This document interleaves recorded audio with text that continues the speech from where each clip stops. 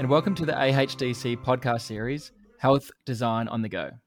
I'm your host, David Cummins, and today we have the pleasure of speaking to Isabelle Mansour, who is on the board of the AHDC. Isabelle is a senior clinical planner at MACE Australia. Isabelle joined the AHDC committee in 2019. As a health planner with a clinical background, Isabelle is equipped with the skills and knowledge to function as a translator between the clinical and construction languages. As a committee member at the AHDC, Isabelle is leading the events portfolio, continuously looking for opportunities to help promote the health design principles whilst keeping herself up to date with the latest trends in the field. Hi, Isabelle. Thank you for your time. It's a pleasure being here. Thanks for inviting me, David. That's all right. You've had a very interesting career. Do you mind telling us and the audience a little bit about your career and how you ended up to where you are today at MACE? Sure. I previously worked as a registered nurse in the coronary care unit and emergency department in my home country. I loved the clinical aspect of my job and the ability to help patients and attend to their clinical care needs. However, I must say the work conditions for nurses in my home country during that period were very tough. This is when I started to reconsider my career path and personal aspirations and decided to move to the insurance consultant, to the private health insurance field, which kicked off my career in consultancy. Then I was a health insurance consultant for 5 years. I had the opportunity to work with the Qatari government on the Qatari National Health Insurance Scheme, which is comparable to Medicare in Australia. Just before turning 19, I established my private business in events coordination. My company was called Sirène, which is a French word that means mermaid. I enjoyed the entrepreneurial experience and learned a lot from the 5 years I spent solely managing my company and advancing it to be one of the leading events agencies in the country. That's how you would understand why I'm really passionate about AHDC events and leading this portfolio. It stems in my early 20s when I was coordinating these events. Back then, I had a team of around 60 casual events coordinator, and we used to plan like an average of 30 events per year. I moved to Australia, had my baby boy, pursued my master's degree, and I graduated when my baby was 3. So I started my health planning career when I joined TSA management and worked on significant hospital redevelopment projects across New South Wales. Health planning is a niche, so you get to learn it on the job. The skill of translating the language of clinicians into health facility requirements is built up through practice and exposure. I have recently joined MACE, working with the health team and the strategy and investment team. So therefore, having had such a diverse career then, what would be some of the highlights of your career over 2 countries, multiple states, multiple projects? What would be some of the highlights of that career? The major highlight is, I think, my ability to adapt to changing circumstances in my professional life. As I mentioned before, from being a registered nurse, working closely with patients and other clinicians in a highly stressful hospital environment, and then moving to the corporate world as a health insurance consultant, where I had to look at and deal with healthcare system from a different angle. Then again, moving to the health planning, another form of interaction with the healthcare system, this time the lens of design and built environment. So although all these different professions related in one way or another to healthcare delivery, each of these fields required a different set of skills, a different perspective. Most importantly, developing an understanding of the cultural environment where I was doing work was key.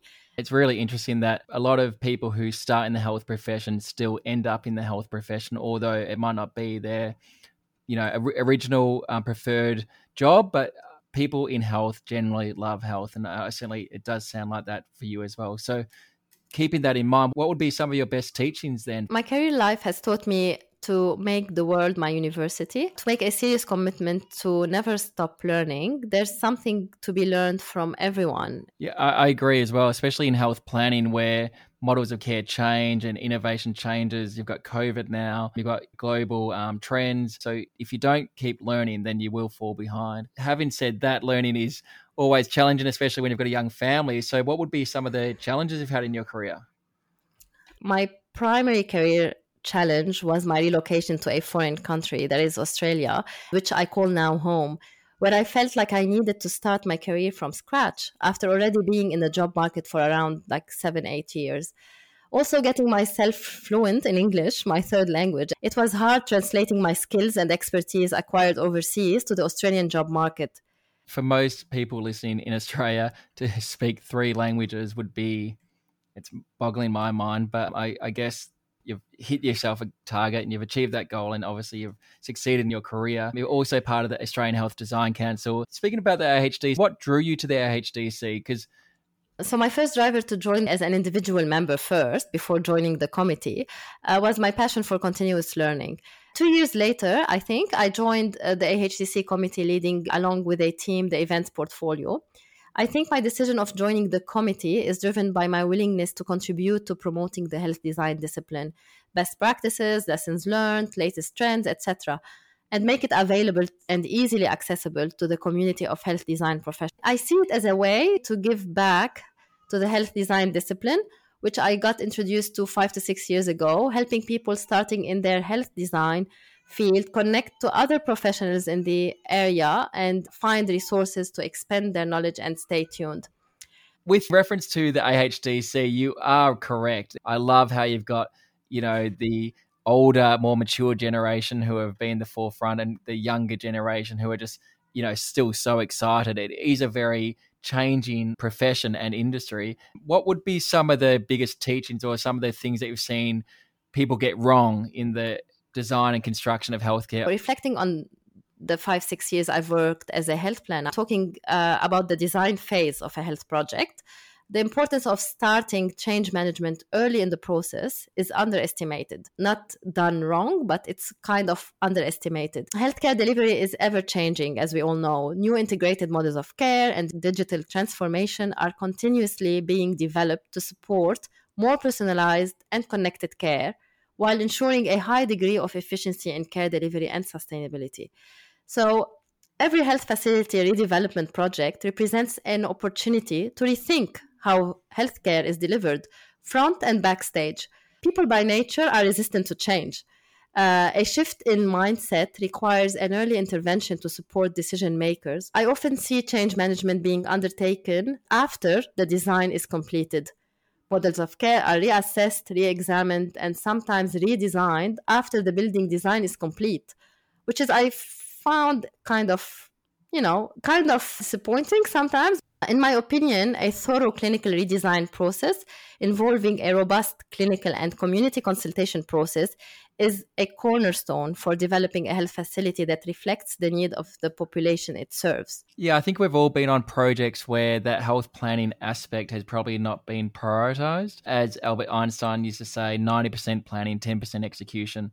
If you just took that little bit extra to really knuckle down those models of care, you definitely get longer outcomes and stronger longevity in the operations, and certainly better staff satisfaction as well, and ultimately better patient care. As a future mature age industry leader, and as a current industry leader with our HDC and MACE, what do you think the future of health design looks like? You know what? I think we are heading towards I'll call it revolution in how healthcare is delivered. So we can see there's an aging population with multiple comorbidities who is often better served with care closer to home. So the virtual hospital operating through data networks using telemedicine and outreach clinics is a real possibility. We cannot underestimate that the pandemic has pushed us to reimagine and innovate new ways of delivering healthcare. So in my opinion, with a clear direction towards person-centered care being provided as close as possible to the patient's home, hospitals, as we know them today, will become smaller in terms of physical infrastructure, with an increased focus on delivering care in the community, leveraging technological innovation and multidisciplinary care delivery. I 100% agree. I do think that we're moving towards the NHS model of decentralized health. I think the pandemic, especially in healthcare, has provided many opportunities for funding and also many opportunities for patient care. Yeah, correct. And then as well, you have the workforce, which is a major issue. We always hear there's shortage in nurses, shortage in clinicians in general, and medical staff. So in my opinion, building a huge hospital and not being able to sustain it for more than a few years. I think things could be done better with more public health planning, as well as taking these models of care and virtually delivering them and finding new ways of delivering healthcare. So keeping that in mind, and as we've talked to, health planning is so unique and there's not actually many courses for it. You do have to have a bit of a background in some form of planning or architecture or nursing or some form of clinical. What advice would you be giving to people trying to start out in the health planning or the health design careers? I think it is worth highlighting the difference between a health planner coming from a clinical background and a health planner coming from an architectural background. Both of them are health planners at the end of the day, but a health planner coming with a clinical background could probably better understand the needs of the clinicians with whom he or she is consulting, and then translating these models of care and patient journey and operational policies into health infrastructure requirements, and then helping the architects to develop these schematic design plans and taking the design further. So first of all, anyone who has a clinical background, whether it's an allied health specialist or a nurse or any other kind of clinician, could use this clinical knowledge and invest it into health design, into the health design field in general, not specifically to those starting a career in health design, but anyone starting a career in general. My advice would be investing in building professional relationships based on trust is an essential part of doing business. It doesn't happen overnight. The more time and effort you put into the little things, the more critical they become. So it is important to view every person you meet as a door that may lead you to a new opportunity. Having a clinical background is key, and this is like step number one, but furthering this clinical knowledge and applying what you know on the job, this is how you get to be a health planner, and it needs lots of time, lots of practice. You need to be involved in many projects, and you still have a lot that you don't know. We know that the field of health planning and health design in general is progressing and evolving every day. So it's small steps learning. Thank you. That's about all we've got time for, Isabelle. Do you have any take-home message for any of our listeners today? More than what I said, David? Of course not. I already said a lot. I hope this was helpful, useful for whoever is listening.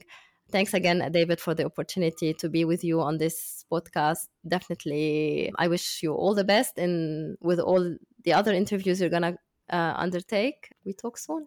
Cool. Thank you, Isabelle. I do know you're busy, so we really do appreciate your time. You have been listening to the Australian Health Design Council podcast series, Health Design on the Go. If you'd like to learn more about the AHDC, please connect with us on our website or LinkedIn. Thank you for listening.